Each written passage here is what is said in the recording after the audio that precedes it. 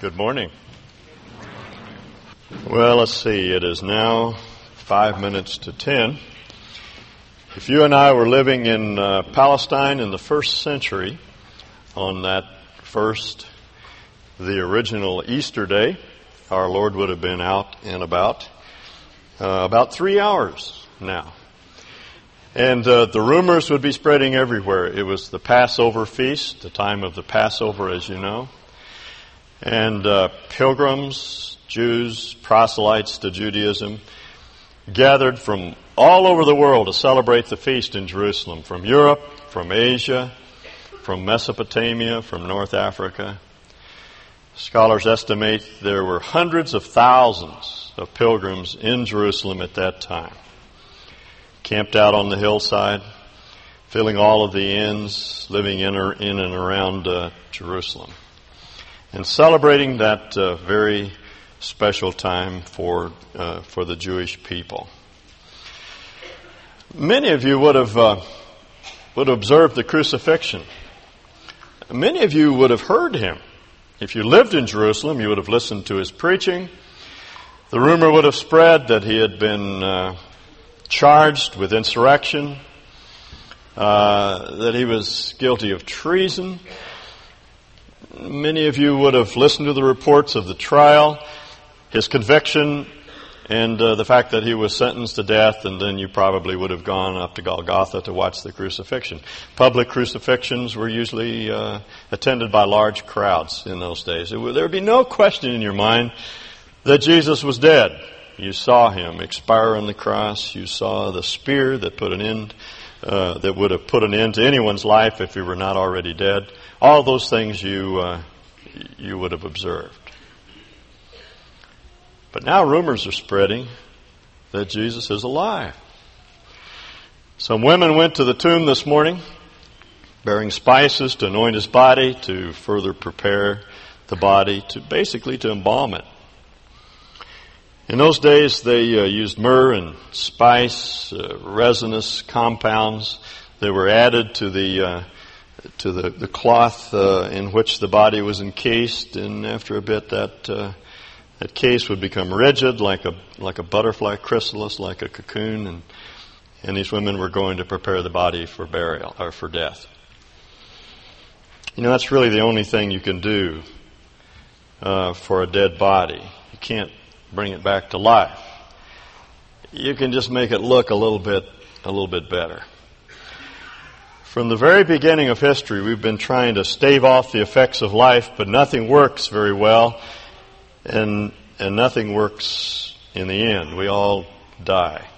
Sooner or later, the Grim Reaper comes for us. That's just one of those hard facts in life against which we keep running our heads. We spend a lot of money to stave off death. Think of all the exercise clothes that we buy, the walking shoes, the memberships in health clubs, the special diets that we undertake, all the money that goes into the medical profession, the entire defense budget, all of that money, all of the time, all of the energy, all the effort that we spend is simply to keep death at a distance, but sooner or later it gets us all. And now these women are headed for the tomb. All they can do is anoint the body. That's all you can do for a dead body.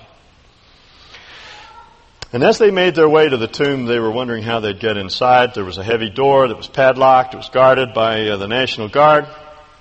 And they didn't know how they would be able to view the body of Jesus. But there was an earthquake that morning, and when they arrived, the stone was rolled away, and they couldn't find Jesus. He wasn't there.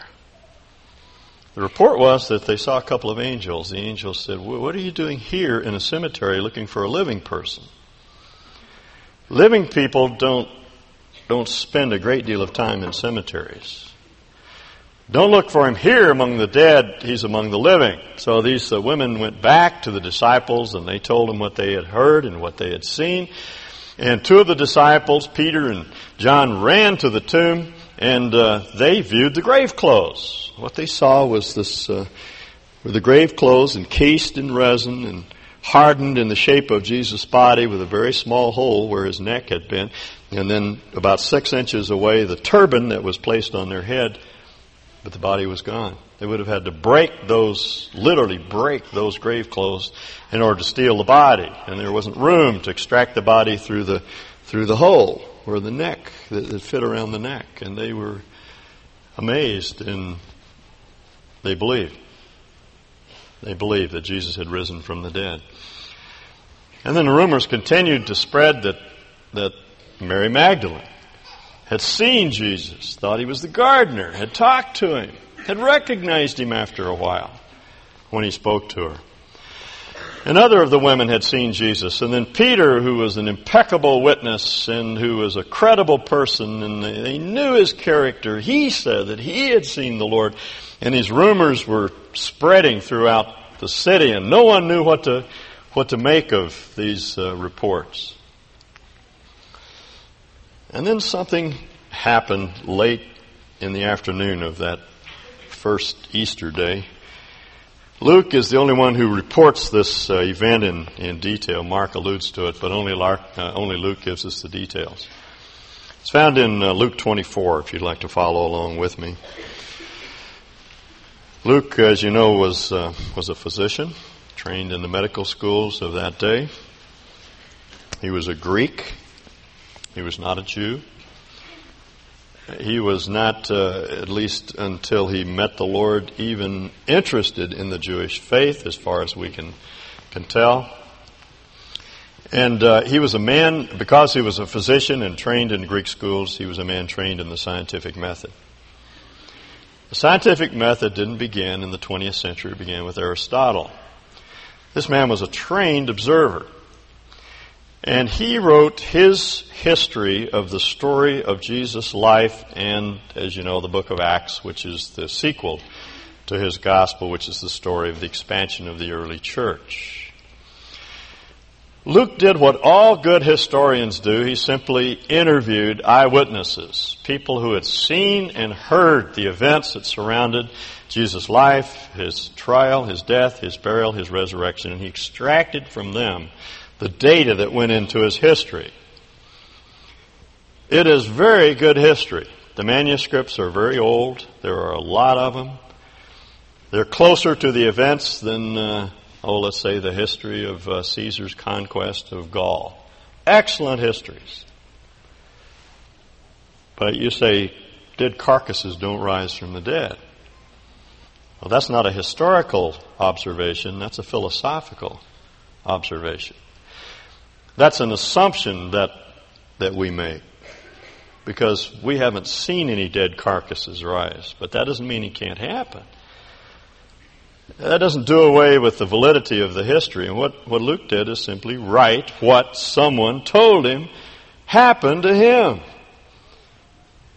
And the person was a man by the name of Cleopas, who, according to church history, was Jesus' uncle. So Jesus had grown up around this man. He'd seen him. He'd know him anywhere. Now let's read Luke's account, beginning with verse 13. Now that same day, two of them, that is, two of those that had been gathered with the 11. Back in verse 9, there's a reference to that gathering. Now that same day, two of them were going to a village called Emmaus, about 7 miles from Jerusalem. We know the name of one of these individuals. His name was Cleopas. We don't know the name of the other. Might have been Cleopas' wife, for that matter, or it might have been a friend. But they were journeying from Jerusalem down to Emmaus, which, as Luke tells us, was a little village about 7 miles to the west of Jerusalem. They were talking with each other about everything that had happened. As they talked and discussed these things with each other, Jesus himself came up and walked along with them, but they were kept from recognizing him. He asked them, "What are you discussing together as you walk along?" They stood still, their faces downcast. One of them, named Cleopas, asked him, "Are you the only one living in Jerusalem who doesn't know the things that have happened there in these days?"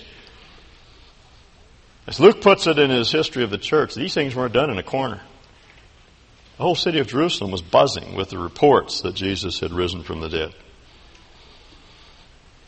I have to chuckle when I read Jesus' question, "What things?" About Jesus of Nazareth, they replied, he was a prophet, powerful in word and deed before God and all the people. The chief priests and our rulers handed him over to be sentenced to death, and they crucified him. But we had hoped that he was the one who was going to redeem Israel. And what's more, it's the third day since all this took place. In addition, some of our women amazed us. They went to the tomb early this morning, but didn't find his body. They came and told us they'd seen a vision of angels who said he was alive. Then some of our companions went to the tomb and found it just as the women had said, but him they did not see. There's a bit of unconscious irony in that statement, which Luke picked up, I believe. He saw the irony in it. They looked full in Jesus' face, and they say there were some women who went to the tomb, but they didn't see Jesus as they looked straight into his face. He said to them, how foolish you are, and how slow of heart to believe all that the prophets have spoken. Did not the Christ have to suffer these things and then enter his glory? And beginning with Moses and all the prophets, he explained to them what was said in all the scriptures concerning himself. As they approached the village to which they were going, Jesus acted as if he would go further, but they urged him strongly, begged him literally, stay with us. For it is nearly evening, the day is almost over, so he went in to stay with them. When he was at the table with them, he took bread, gave thanks, broke it, and began to give it to them. Then their eyes were opened, and they recognized him, and he disappeared from their sight. They asked each other, were not our hearts burning within us while he talked with us on the road and opened the scriptures to us? And they got up and returned at once to Jerusalem. There they found the 11, and those with them assembled together and saying, it is true.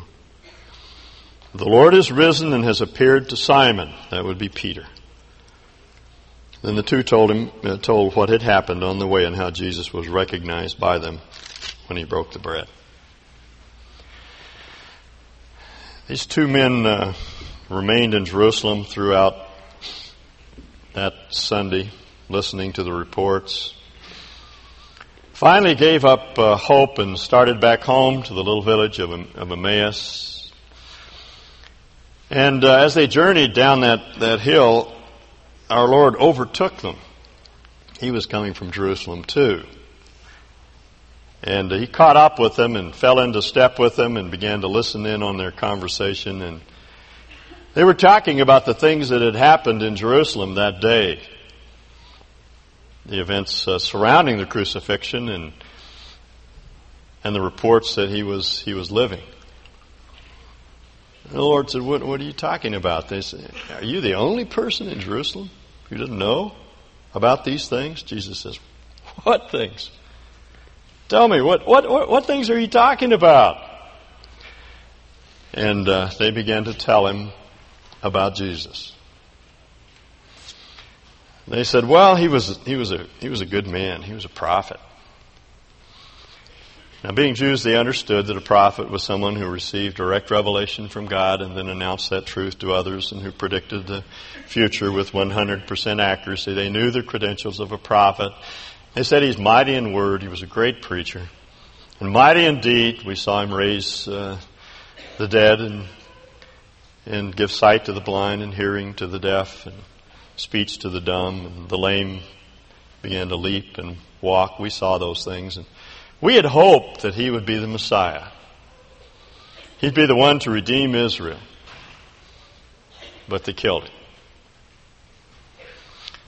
And now it's been 3 days, and everyone knows that after 3 days, decay sets in, and it's all over for us. And they just stood there and looked sad. They had no hope. And Jesus said to them, oh, you poor, untutored, ignorant men. It doesn't call them fools. Some of the translations make it appear as though our Lord rebuked them. It's really a gentle reproof. You poor, ignorant men. So slow to believe what the Scriptures say about the Messiah. And then he took their Scriptures and from memory he began to teach them everything in the Old Testament about himself. Because you see, as Edith Schaeffer puts it, Christianity is Jewish. You find the roots of Christianity in the Old Testament, in their Scriptures. When the apostles talk about the Scriptures, They're not so much talking about their writings as they are their scriptures, which were the Old Testament, which tell us all about Jesus. That's what they're there for. He's the inescapable conclusion as you read through the Old Testament. Oh, I wish I could have been there that day and hear our Lord expound on the Old Testament as he began, as Luke tells us, with Moses. That is, he went through the first 5 books of the Old Testament, Genesis, Exodus, Leviticus, Numbers, and Deuteronomy, and he talked about himself in those 5 books. And then he went to the prophets, which in the Jewish Bible begins with Joshua, the former prophets, and then the latter prophets, and he talked about himself in those books. And then he went on to the Psalms, and he went all the way through the Bible, in their Bible, from Genesis all the way to Chronicles. Chronicles is the last book in the Jewish Scriptures. And he talked about himself. Started with the story of the fall, pointed out that after man fell, plunged the race into sin and death, God promised Eve that one of these days, one of her descendants would trample the serpent underfoot and set everything right. And now that promise was confirmed to Shem, and then was confirmed to Abraham. One of his descendants would be the child who would set things right again. And then that promise was confirmed to Isaac, and then to Jacob, and then to Judah, who was the head of the kingly line, and then to David. David wanted to do something for God. He said, I want to build you a house. And God said, no, you don't have to do anything for me. I want to do something for you. I want to build you a house. And this wonderful play on words, he promises to David that he would give him a dynasty, and one of his descendants would sit on the throne forever.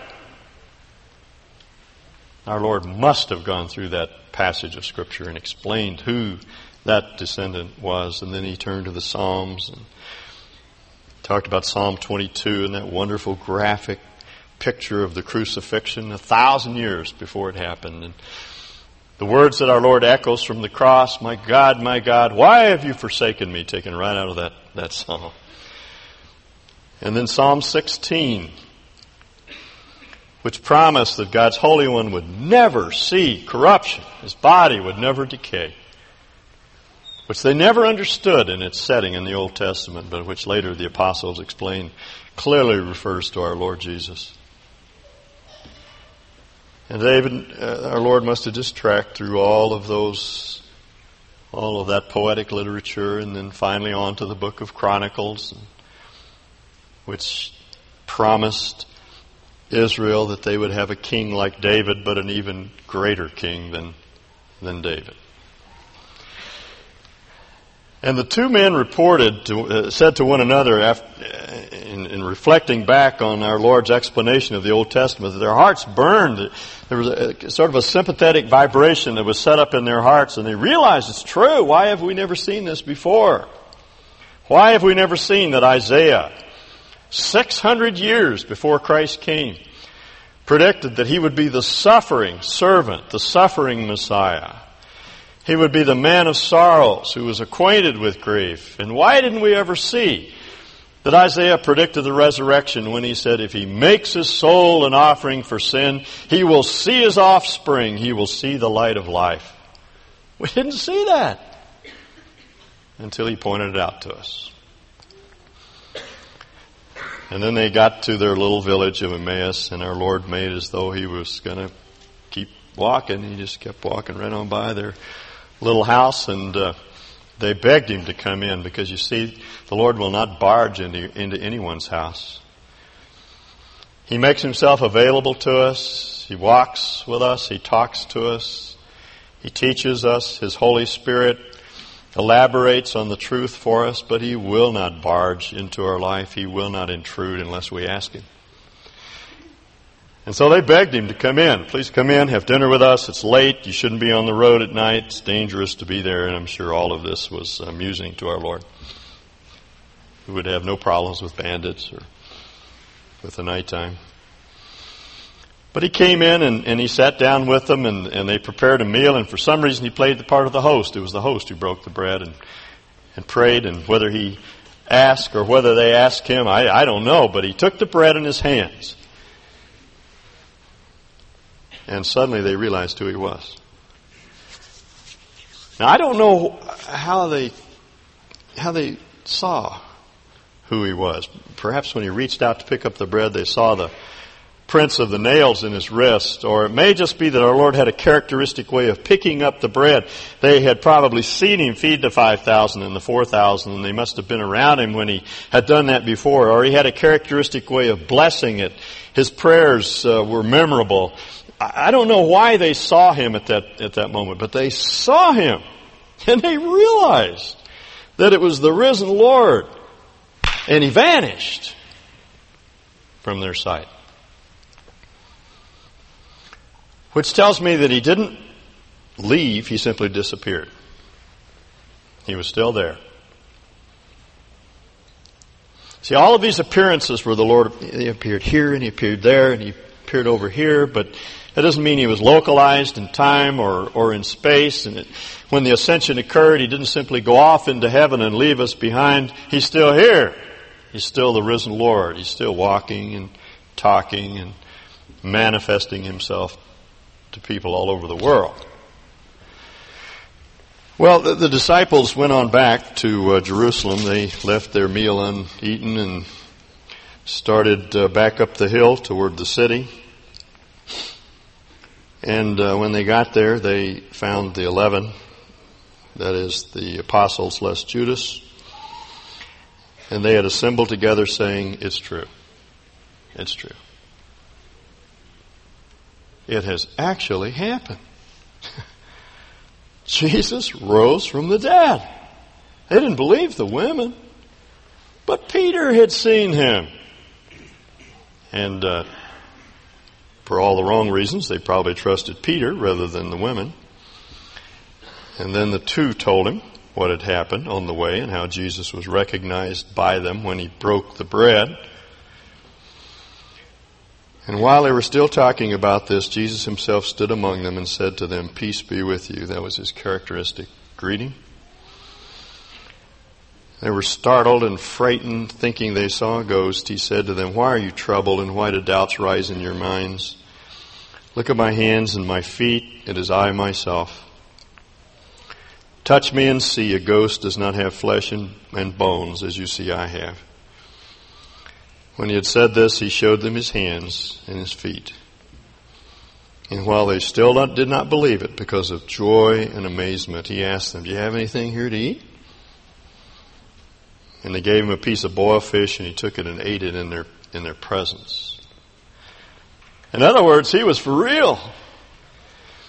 This was not a vision. This was not an apparition. He wasn't a spook. He wasn't a spirit. He was for real. He had really risen from the dead. And he ate, not because he had to, but because he wanted to show them that he was for real. That eating with them is something that's stuck in their minds to the very end of their days. They report on that over and over again. They comment on the fact that they touched him. John says, "Our hands handled him and we touched him." The word of life, we know he was real, and Thomas touched him. But the thing that really stuck in their mind was the fact that he ate and drank with them. In fact, Peter tries to work that into his sermon whenever he can. When he talked to Cornelius and his family in Caesarea, he said, "I just want you to understand that when the risen Lord appeared, we ate and drank with him." They couldn't get away from the fact that he was real. It had really happened. Now, there are a lot of good reasons to believe in the resurrection from our vantage point in history. As I said before, it's very good history. The passage that Jerry read to us this morning in 1 Corinthians 15, Paul points out that there are a number of people that saw him, and that 500 saw him at one time. And most of them were still alive. Now, scholars agree that 1 Corinthians was written about 57 AD. Even the most radical scholars who would not believe in the resurrection agree this book was written 57 AD. There simply can be no other options for that book.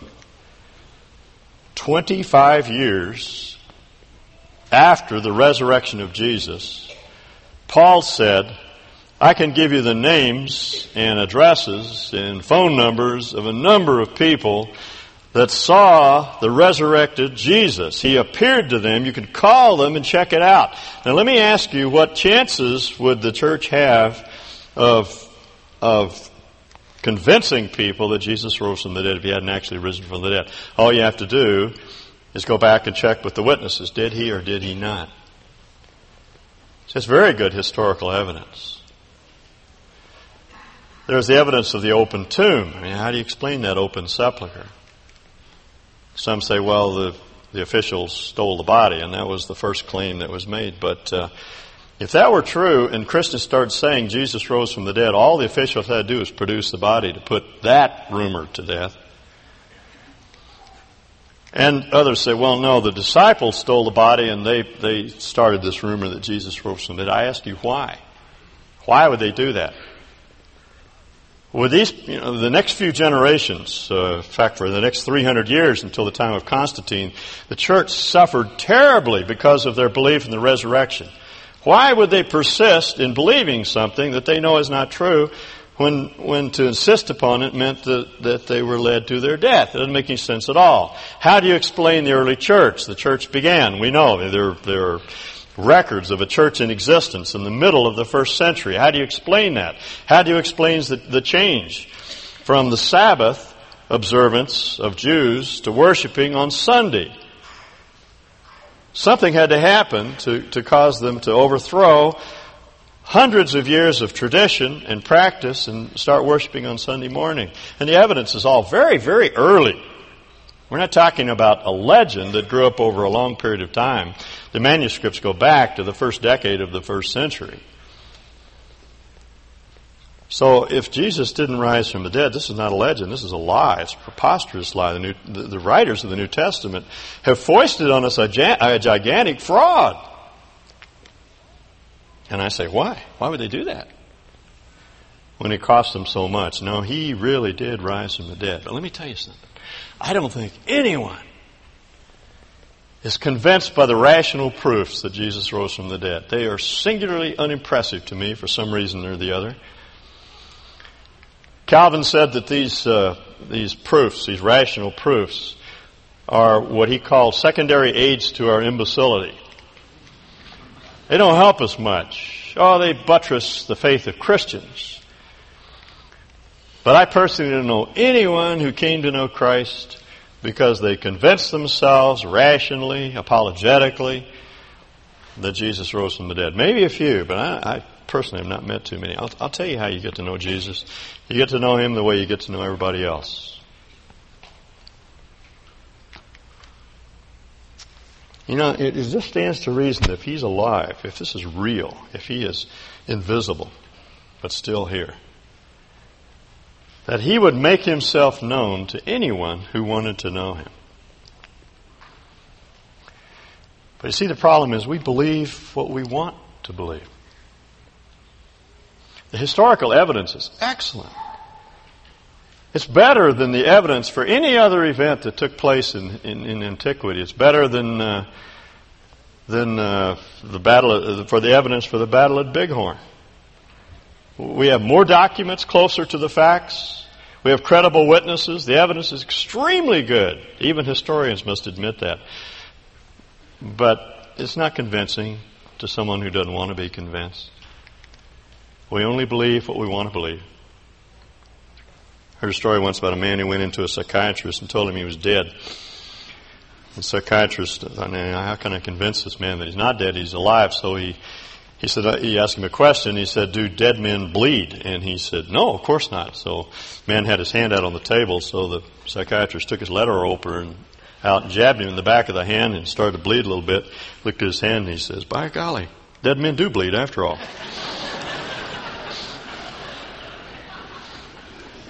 We believe what we want to believe.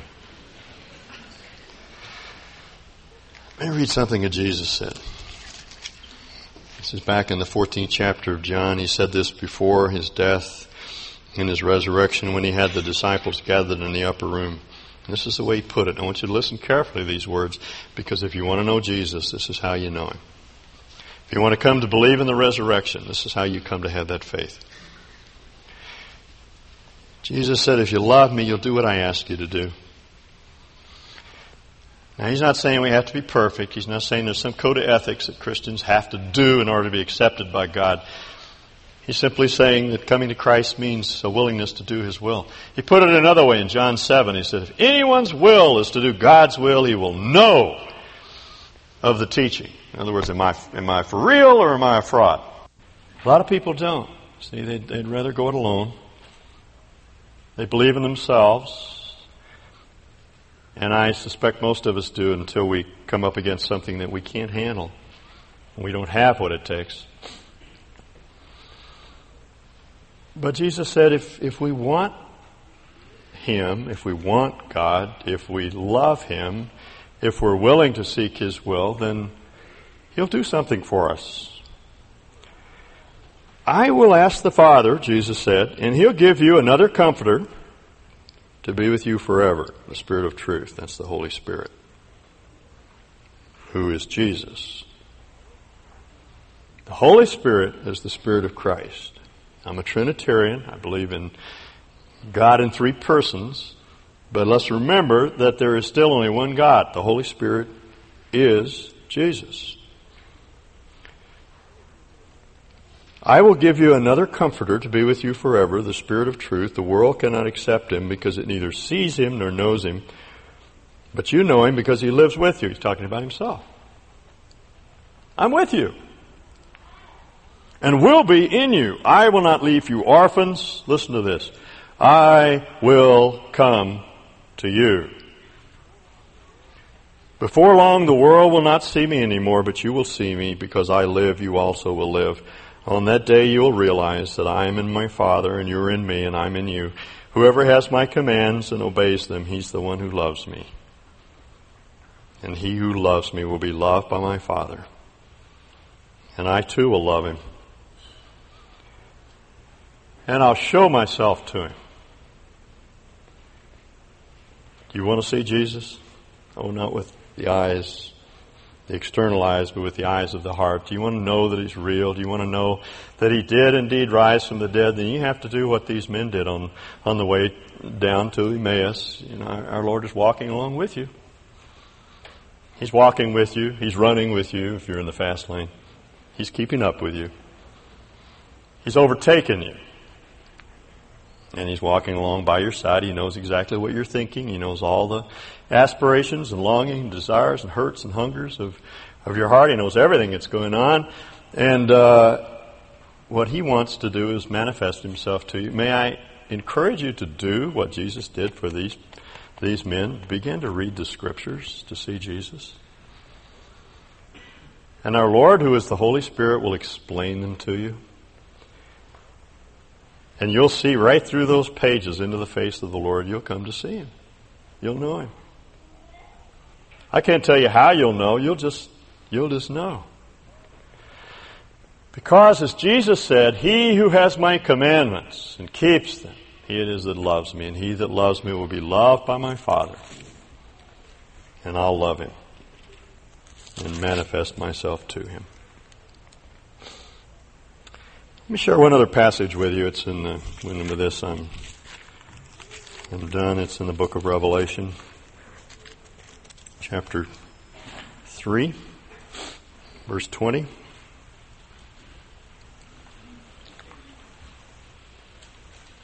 Jesus said, "Here I am. I stand at the door and knock. If anyone hears my voice and opens the door, I'll go in and eat with him, and he with me." And I can't help but wonder if John isn't really thinking back to those wonderful occasions when Jesus ate and drank with them. You're like those two people on their way to Emmaus, and they come to their home and they open the door and they say, "Lord Jesus, come in." Although they didn't know at the time who he was. They were confused, and they invite him in, and he comes in, and he will make himself real to you. And he'll do the same for you.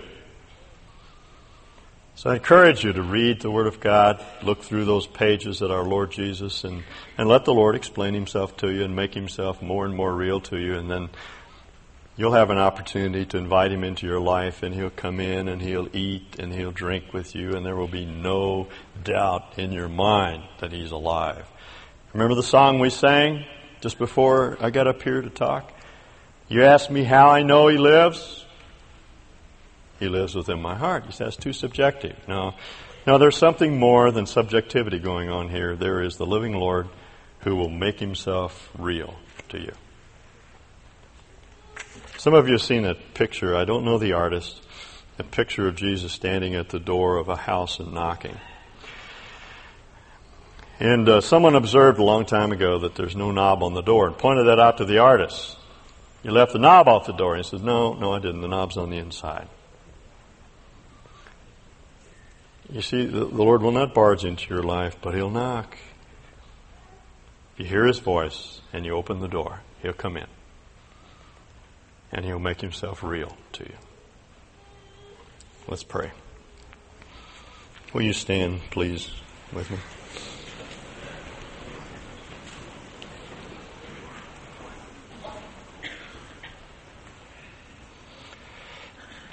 For those of you that have an Easter faith, for those who believe that Jesus did indeed rise from the dead, this is such a comforting passage because it reminds us again that our Lord walks with us and he talks with us along life's narrow way. That this is not a figure of speech. It's not a metaphor. It's real. It's true. He's just as real as he was in the days of his flesh. Invisible, hidden, unseen, but seen by the eyes of faith. The one who accompanies us everywhere we go. He will never leave us or forsake us. That's what gives us hope. When death comes, he takes our hand and we simply step into another level of relationship with him and live with him eternally. And for those of you who have not yet invited Christ into your house, what a wonderful time to do it on Easter morning when we celebrate this occasion. We look back 2,000 years ago to an event that really took place. We celebrate it today. And what a wonderful time to just invite Christ to be the Lord of your life, to make himself increasingly real to you. He said he will manifest himself to you. The burden of proof is on him. You don't have to find him. He will reveal himself to you.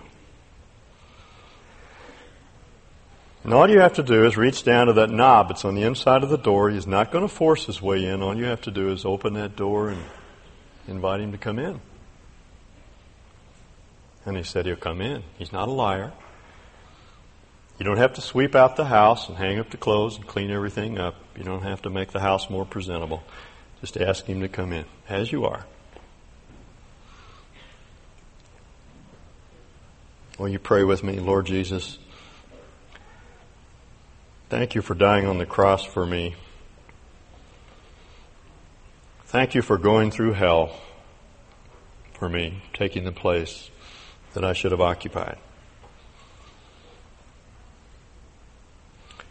I'm confused. I'm uncertain about the facts, but I believe you can do something for me that no one else can do. Will you please come into my house and make yourself real to me? Thank you for coming in. We are so grateful, Lord, that you have given us these wonderful treasures, these eyewitness reports of people who actually saw him that are confirming to our faith and give us pictures of what it's like to walk and talk with you and experience the kind of fellowship that you've intended for us from eternity. And we look forward to having that relationship with you forever.